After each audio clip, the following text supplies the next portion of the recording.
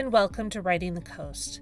I'm your host, Megan Cole, and Writing the Coast is the official podcast of the BC and Yukon Book Prizes. On Writing the Coast, you'll hear conversations with the winners and finalists of the annual BC and Yukon Book Prizes, as well as interviews with book lovers from across the province and territory.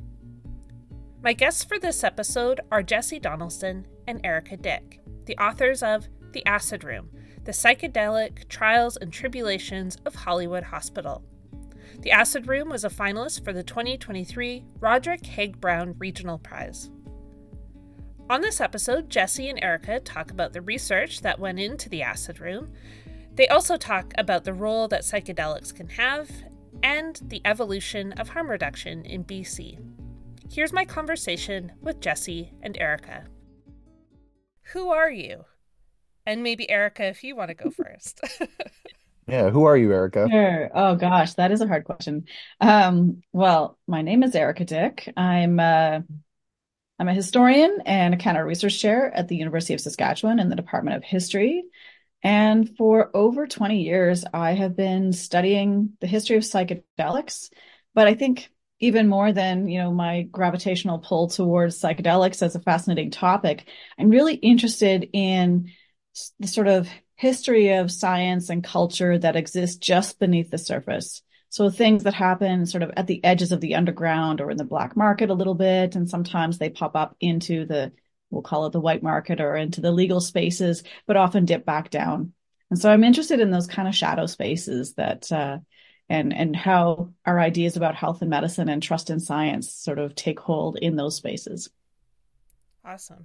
It was cool that there was to see the Saskatchewan connection because I first kind of read about Saskatchewan's acid trials in Helen Humphrey's book Rabbit-Foot Bill. Oh, yeah. That was kind of my first introduction to it. So it was neat to kind of see that pop up in the Acid Room as well. Okay, Jessie, who are you? I'm still trying to figure that out. I mean, I guess where Eric and I overlap is that I have a similar interest in the sort of underground parts of things. But backing up, I'm an author and a historian and a former journalist, and I work in television now. But I've always just had an interest in history, and particularly like Eric is saying, the bits that are on the edges, the stuff that we don't hear about as much. The weirdos, the people who exist maybe outside of mainstream history textbooks or, books or things like that. And I've written 4 books with Anvil Press, about, local history, Vancouver, BC, and British Columbia as well. And that's typically the focus is, trying to make these things accessible and trying to speak to things that we haven't heard as much about maybe so far. And I think that what's cool about writing in the local history space is that there's a lot more runway to do that. If you were writing about bigger world events or, even national events, there's a lot of those things have been pretty extensively covered by a lot of other folks, much smarter than me. But what's cool about the local space is that there's just so much that's still undiscovered and so many stories that we can tell and so many links that we can draw that nobody else has really done before. Maybe because nobody cared to, or it wasn't maybe masochistic enough to spend the time doing it. But either way, it's just an opportunity to look into these places that just haven't had a light shone on them yet, which is fun and exciting. Yeah. I wondered if we could start a little bit for those, for our listeners who maybe haven't read The Acid Room, haven't seen it on a bookstore shelf.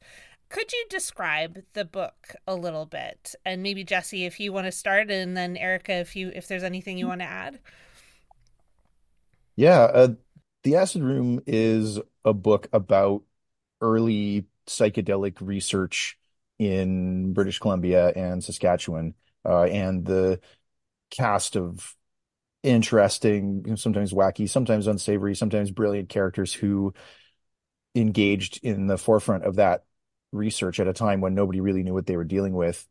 And it's also the stories of people who went through a program at a place called Hollywood Hospital where they were given psychedelic drugs as a way of helping them deal with various personal issues. And originally it started as being for alcoholics, but it quickly grew into a way for people to deal with repressed trauma or childhood issues or adulthood issues, and became something quite exceptional before the heavy hand of prohibition came down and stopped that research for a number of years. It's kind of the capsule synopsis, but it's more about the people and the the craziness that ensued. Did I get it, Erika?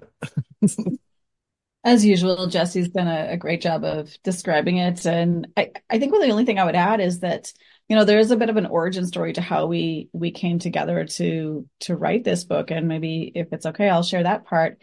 Jesse reached out to me. I think it was on Zoom. It was during the pandemic. And we realized that both of us were sort of pulling together our resources to write this history, but we were both kind of locked in space as well during these lockdowns and archival closures and whatnot.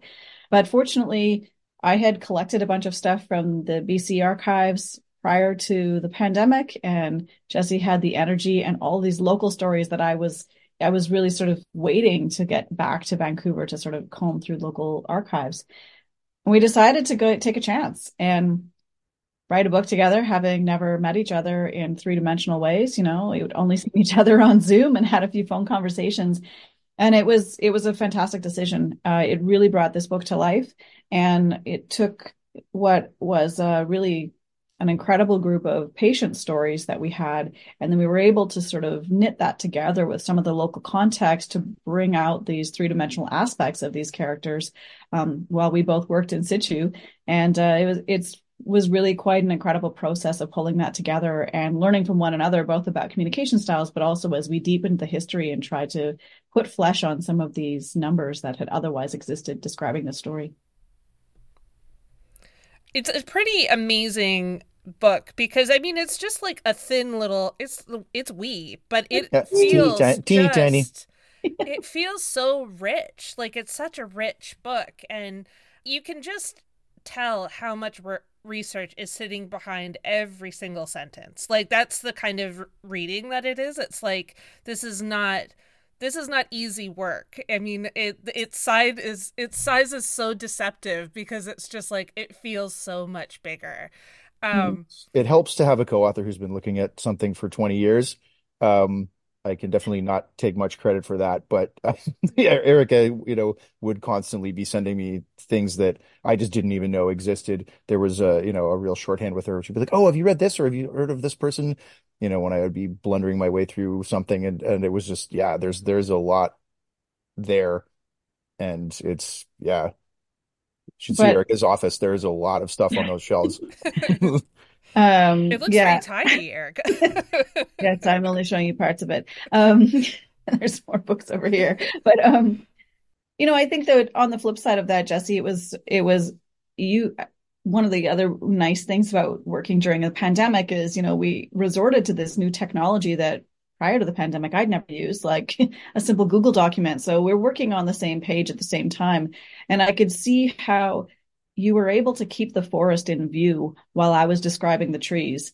And that partnership was really, I think, I learned so much from that process, and I really treasure that. Your capacity to sort of see the story as I was fixated on these details that I had been combing through for, 2 decades. So yeah, I think it really did come together in that seamless way. Yeah. And actually, like, we didn't even fight, I don't think. I didn't think so. If you'd been like, "Oh, we were fighting about something," I would have been like, "Wow, I totally missed that." It really right. Miraculously seamless. That's right. Well, we'll get in a fight on the next book. That'll be fine. Yeah. We'll earmark no it. More. Yes. It's funny because writing, obviously Erika knows this too, that, writing a book is a very solitary thing usually, right? Like, you're talking to a few people here and there, but nobody's really in it in the same way that you are. And often, times you're trying to explain it to people who are pretending to care because they just don't know it on the same level that you do until it's published. And so it was a really awesome, especially during COVID when things felt pretty isolated already. It was just nice to be able to talk to somebody who, cared as at the same level and be able to sort of nerd out on little details. And that was, I was like, oh, wait, why haven't I written a book with somebody before? This is way better. I mean, I feel like I have to ask about Pink Floyd too, because the two of you both reference Pink Floyd lyrics in your acknowledgments. I don't know if you coordinated that, but I was like, oh, there's something here. So, okay, what is it about Pink Floyd? What was happening with the two of you that this intersected? I'm not even sure I remember why. I think, Yeah, I think it's in the acknowledgement section. well, I mean, Um, all the chapters are named after, songs from Dark Side of the Moon as well, which was just, I don't know, intended to be, I think maybe I was going a little loopy being alone and during COVID and thought it would be funny to play on the notion that, there's people out there who are, like, oh yeah, if you watch Alice in Wonder or not Alice in Wonderland, if you watch The Wizard of Oz and you put on Dark Side of the Moon while you're doing acid, it'll all line up. And it was this sort of urban legend, which it seemed kind of funny to put in there as an Easter egg to see if anybody ever noticed. So it's good that somebody did. we didn't do that as a, pretext to determine whether or not we could write the book together. No, yeah, I think it just sprung out of an in joke that then, and I think because I mean we both wrote those acknowledgments independently of one another, and I think we may have both just been like, oh, you included that in there too. Nice. Okay. All right. There, We're on the same we wavelength. definitely, I definitely riffed off of it after I saw yours as well.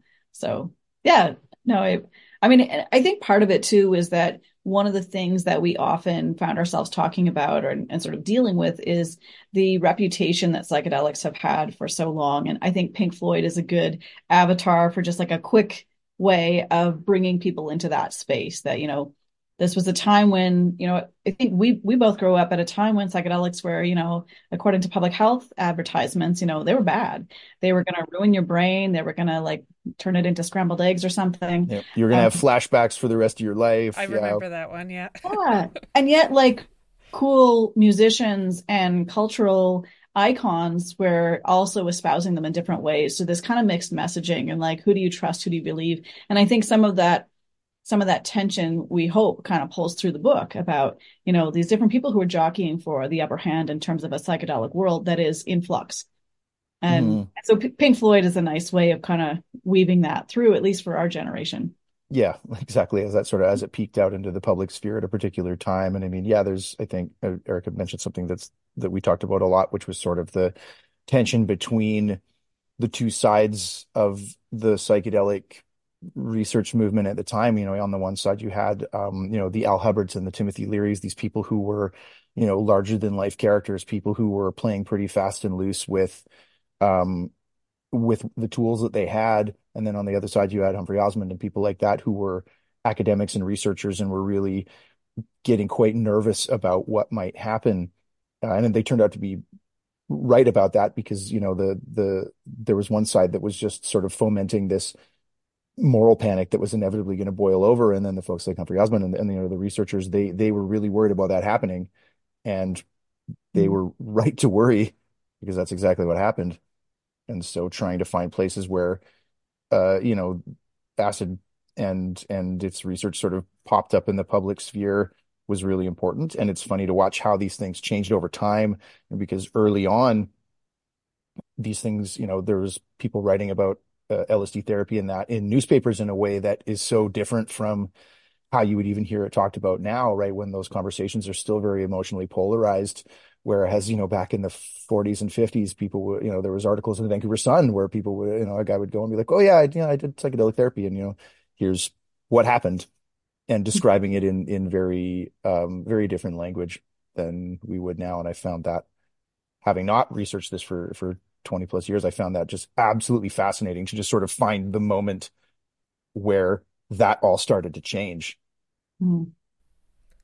It's interesting too because we're at a point where it is changing again, some very slowly, and we can see the language around it changing. We can see attitudes changing, but it's how do you work against all that that moral panic. Like I still remember so much of that stuff that was told to me as a kid about acid, and it's the same with so many drugs where we've dealt with that with pot for a long time too, and so it's interesting to see that it's changing, but how do you deal with that moral panic that's existed for so long? Mhm. That's Erika's job. That's Yeah, I think one example of how that affected us in the book was the access to these records in the first place. So I started this research in the late 1990s, early 2000s when I started my PhD in 2001 on the topic of psychedelic experimentation, most of the Saskatchewan stuff. And I was driving my Tercel across the prairies, interviewing people who had taken Sandoz LSD in the 1950s. And some of them, you had to kind of get through some hoops before they would even open up and talk to you, just to get permission to talk to them and then get them to talk about these experiences. And there was still very much a very heavy stigma.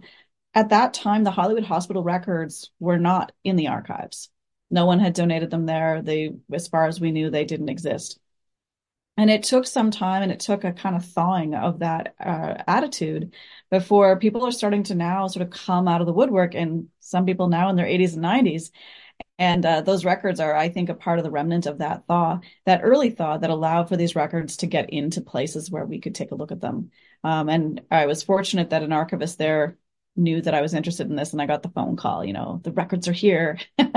Hightailed it to Victoria and scanned a bunch of these patient files and was just sort of blown away by the richness and the variety that existed that very much was very different from the stories that we were able to until that time collect about that hospital, much of which was just a few snippets in the newspapers. And there wasn't there wasn't a sense of the history of Hollywood Hospital. There was even a lot of mystery shrouding, its name or, who they had on staff or where they were getting their supplies. And what we found in those records really helped us to get a more accurate and a deeper appreciation for what was actually going on behind these walls in New Westminster, which, not being from Vancouver, but now with Jesse's help, I realized is not in Kitsilano.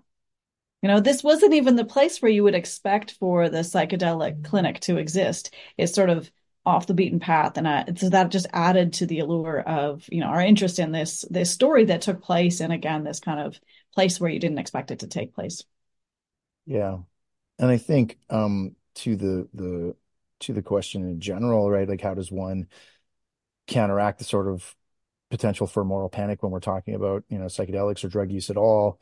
I mean, I think that was sort of the point of the book, right? Like that's essentially what the book is trying to do, is to try, and now that the fingers are slightly out of the ears for a lot of people, it was an attempt to demystify and destigmatize some of that stuff as best we can. And I mean, I was saying this earlier, but a lot of the conversations around any sort of human vices, like be it where they overlap in the public sphere, being sex work or drug use, those are always very emotionally polarized conversations for a lot of people. And I think that mostly reflecting entrenched positions, or because you saw that ad that said this is your brain on drugs when you were a kid, and it generated an emotional response, and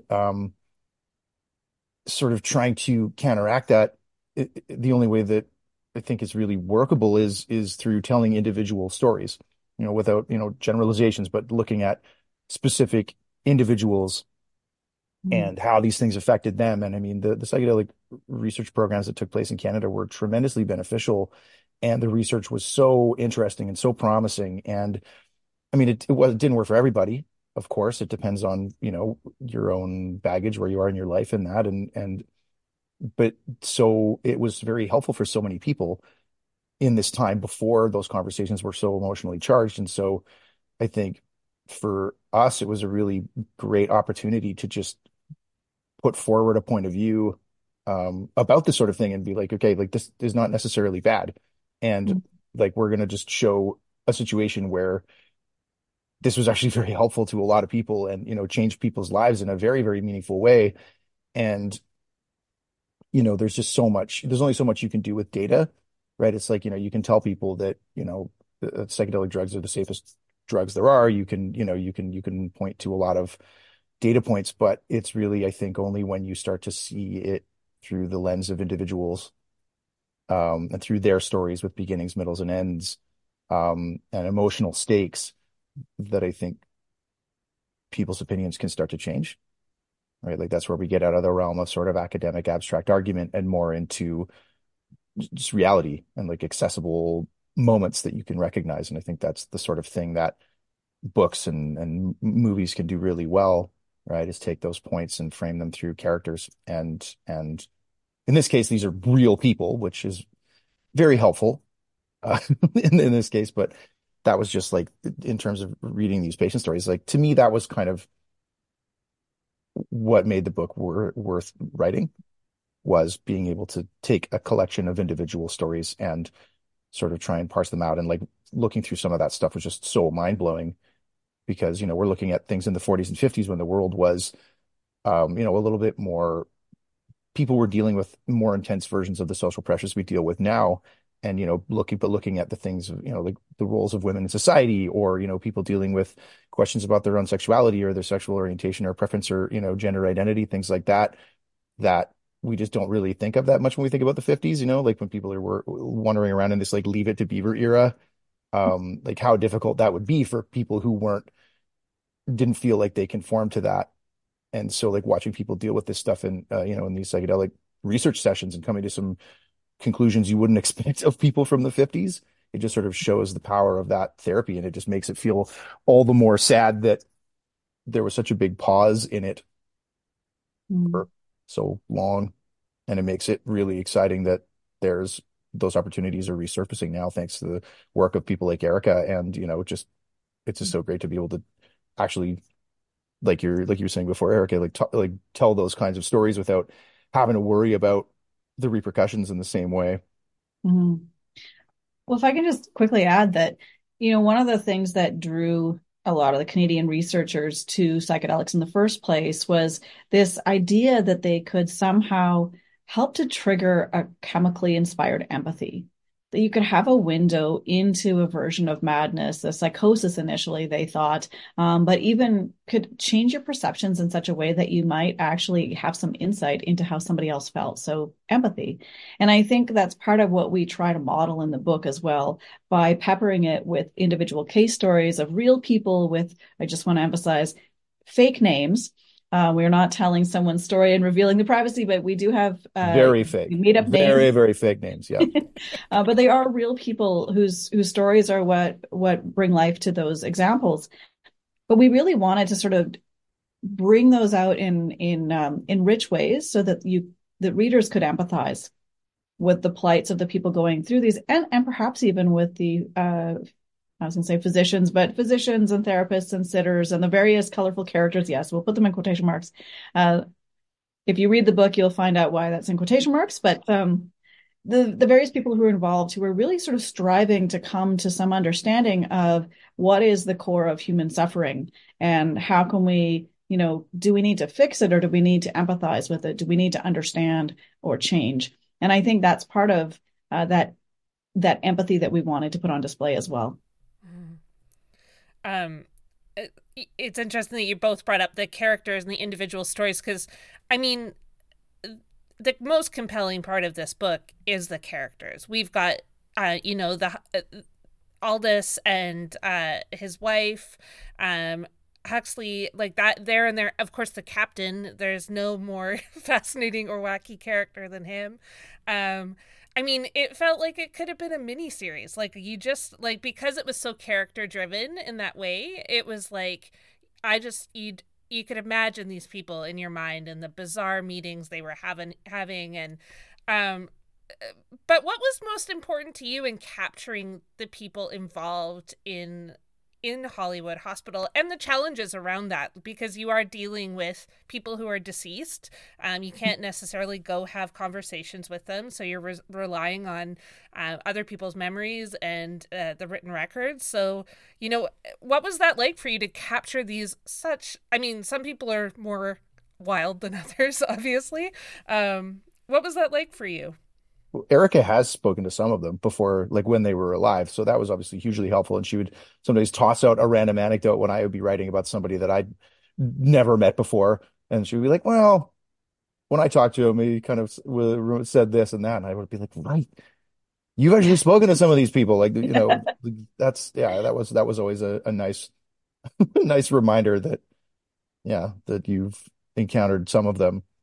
Yeah, I did not meet Captain Trips. I think that would have been memorable. But the advantage that I had too is, in addition to having met or at least spoken on the phone with some of them, from a long time ago, I have collected a lot of correspondence, and I've been through lots and lots of correspondence files. So, it doesn't come through in the book in terms of like, my description of the trees, but thanks to Jesse's good editing, whittling down those trees. I have pretty clear impressions from Osmond and Hoffer in particular, because they're the two whose correspondence I've gone through quite thoroughly. We published a book on Aldous Huxley's correspondence with Humphrey Osmond as well. So we have their kind of candid impressions. We have their text messages of the 1950s, right? Where they're like, I met L. Ron Hubbard and he sure was an ass, like the things that don't get published, except when we do this later. So we have those kinds of impressionistic ways that some of the others saw Al Hubbard, for example, and even how that changed over time. They also thought he was really zany. So we felt we had, the liberty to kind of play that up. And certainly that comes through even in his earlier career, I guess we'll call it, as a double agent in Seattle. There's a local historian there who's also combed through the newspapers and it's like, okay, it's okay. We've got zany on here. But then, impressions change as he, insists on bringing Catholic priests into the psychedelic environment. There, ease up, man. And so there are ways that we could work with that other material to help get an impression of how these characters actually changed and sometimes even distorted, I think, the reputation that was going out of Hollywood, particularly as people like Captain Trips would generate a lot of attention. And he's not representative, and that surely comes through in the book that he is on his own as a character. But there are a number of people kind of working behind the scenes who kind of believe in this as a more neutral therapy. Yeah, well, and I think that it was very fortunate, and well, I mean, this is what at least drew me to it. I mean, like whenever in the past, like I've done work on pitching TV shows and things like that, and that's always the thing that you hear at every conference ever for television is well, it all starts with the characters, and you're like, yeah, of course it does, and this just happened to have a preponderance of really just interesting people, and I mean, unsurprisingly, the field of psychedelic research started to draw in some very interesting capital C characters. Frank Ogden, who's in the book, who, was part of why the Hollywood Hospital records were still accessible many years later, called himself whatever it was, Dr. Tomorrow, and lived on a houseboat in the harbor and showed up as a patient at Hollywood Hospital and liked it so much that he stuck around and became, a trip sitter essentially. And then of course you have Al Hubbard. And I don't know, personally, that was what made it fun to me, was looking at these people and like Erika said, sort of hearing what others said about them, and sometimes trying to frame the contradiction of how they would refer to themselves versus how others would describe them. Because I mean, I think there's a big gap for all of us in our own self-image and how others see us and what they think of us.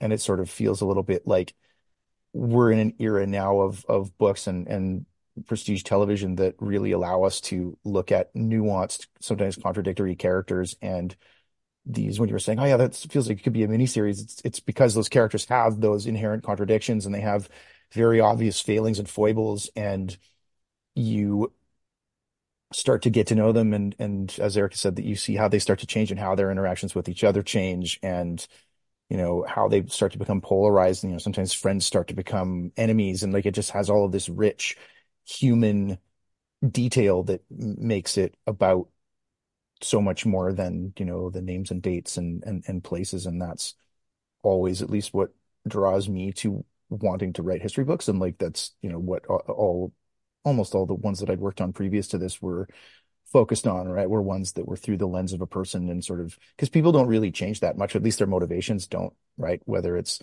the 1700s or the 1970s, or now, what drives us is still so similar, even though politics change and social mores change and what's, considered acceptable changes. But that's fascinating too, is to look at a set of sort of universal human motivating impulses and how they play out against historical backdrops, right? Because there's our impulses are still quite similar, no matter, but what surrounds us is different. And then that changes how we behave. And that, informs all kinds of things, from prejudice um, to intellectual arguments, to all these things. And so, like, finding the things that we can recognize in people, even if it was 40, 50, 60, 100 years ago, and you go, oh yeah, I've encountered somebody like that. Or in the case of somebody like Al Hubbard, you're like, wow, I've never encountered anybody like that. Yeah. I wanted to ask a little bit because the Acid Room was shortlisted for the Roger Craig Brown Regional Prize, which is a unique prize because it's about the understanding of BC and or Yukon. What do you think the Acid Room tells us about Vancouver and BC? Totally a Jesse question. I was just going to ironically point it to you. Yeah, well, what was interesting is, yeah, we were shortlisted for a Saskatchewan Book Prize as well, which is kind of a cool thing that highlights, because this book is, Erika's from Saskatchewan, I'm from BC, and both of the research, teams were in Saskatchewan and BC. So it really, not just to me, showcased something about BC, but showcased something about, like, the BC Saskatchewan connection and how those provinces have kind of worked together over time. And on the BC side, which I'm, much more qualified to speak to than the Saskatchewan side, BC was really on the forefront of harm reduction, which is kind of ironic considering that BC was also on the forefront of prohibition. The first anti-drug legislation in North America, at all, came out of Vancouver and came out of BC back in the early 1900s. And so there's been this very interesting kind of dramatic tension in Vancouver, particularly around harm reduction. And it's odd to me that that's been the place. I would have expected it to be, somewhere in the US, or, somewhere where you would imagine those attitudes were a little bit more strict. But it it's been a big part of our history. And you still see that playing out now, right? In places like the Downtown East Side, and that, where you have a lot of harm reduction initiatives that were community initiatives or things like that. And people who understand this stuff very well, butting up against a lot of people who don't, and who are feeling very emotional about it and just want it to stop or go away. And the sort of back and forth there is very, very unique to BC in good and bad ways. But we have, just for one reason or another, I think, always had this collection of progressive, intelligent, open-minded people who have been willing to look at something like psychedelic therapy or harm reduction in general, and take a really common sense approach to how that relates to the community. And it's obviously gotten a lot of pushback over the years, but that's been something that's been happening here for a tremendously long time. And I think that that's a really cool thing about BC, because it's just not a thing that you would associate with the province, but that there's been this really, like, core group of committed progressive people who have really wanted to make big changes in something like drug policy and how that relates to the community, more than a lot of other places. And I think Saskatchewan has had that reputation as well. And that's probably why the provinces worked so well, at least back then, like, at least, Back then, yeah. yeah, in the 40s but it's cool on the BC side that that's still something that's happening, and that we're having, particularly in the last few years, like, some real level-headed conversations about how that works. And that really makes me very, it's going to sound kind of cheesy, but it makes me very proud to have, seen that happen. And I hope that that's something that continues to happen. As an outsider to BC, I might just add that, in addition to some of the conversations around harm reduction or thinking about people who use drugs as people first, even coming back before the formal introduction of the concept of harm reduction, one of the other things that tied these provinces together and also localizes these questions at the same time is the sort of insistence on public health reforms. And these two provinces, although they did it a little bit differently, we show in a small way, some of the ways that humanizing different aspects of pathological conditions, and that is very much on display in this book, whether it's people who drink too much, and I'm using that specifically in a non-medical way because that's kind of what they were dancing around these ideas is this a medical problem? Is it a social problem? Is this a political problem? And do we need to actually invest resources in the kinds of facilities like Hollywood that give people insight into their behavior that may not necessarily change their behavior, but give them the will to see themselves in a different way, and then the choice to change their behavior if they want to or double down. And we see the doubling down in particular in some of the questions around gender identity and, sexual disorders as they are medicalized at a time when homosexuality is considered illegal and a disease. So I think by the choices of patients, we really try to bring that to the fore and show the consequences of investing in a public health reform culture for what that does for these diagnoses that are kind of on the edges. Are they medical problems? Are they brain dysfunctions? Are they, a failure of the church? All of those kinds of questions are very much in flux in the 1950s. And here we see concrete examples of the consequences of putting people through the paces in a particular model. Yeah. And then what happens when they're able to exist outside of that, right? Mm-hmm. And the conclusions that they're, coming to, because, in the example that Erika's referring to, as we all know, but for the benefit of those who haven't read the book, there were people going to Hollywood Hospital for, essentially conversion therapy, being told by, people in the early days like Timothy Leary saying, oh yeah, well, LSD will make you not gay anymore. That was like the big, and as the handful of people who went to Hollywood Hospital with that intention discovered pretty quickly that was not the case, because psychedelic drugs tend to have you confront truths about yourself or your world. And so you see these people in real time through these patient reports realizing that that's not something to be ashamed of, and that it's a part of them, and sort of watching them as much as they could in the 50s and in that context sort of gain some measure of self-acceptance. And it's just one of those things that, I didn't know anything about that angle at all until we were doing the work. And Erika, you had a grad student who wrote about that specifically, and you'd sent me their essay on it. And I remember just being absolutely gobsmacked by that. And when we talk about stories with, a sort of beginning, middle, and end, you can just see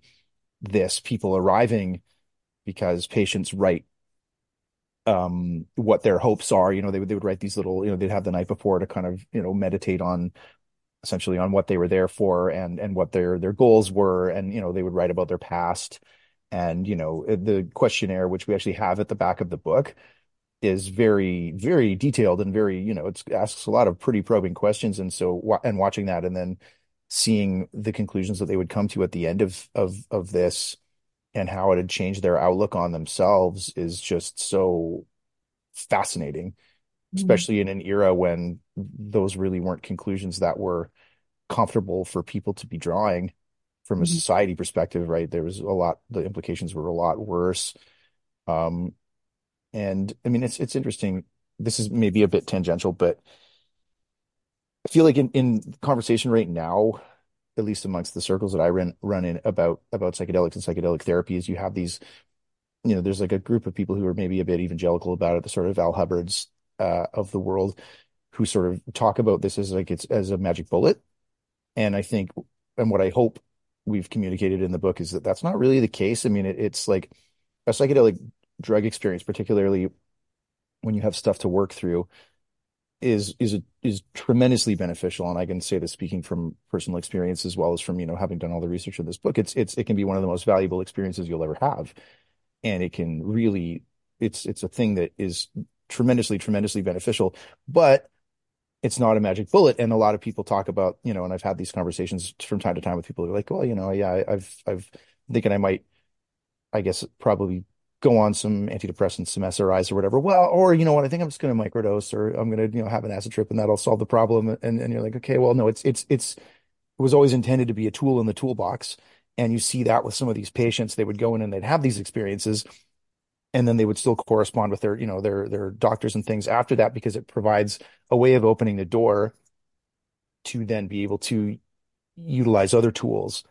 And there's, I feel like, especially in conversations about psychedelics, we lose the nuance often in these conversations. And so it's important that you see that it was a really helpful piece of insight for people, and something very, very valuable that they carry with them for often the rest of their lives, but that it is just another tool in the toolbox, and a very valuable one. But anyway, sidebar.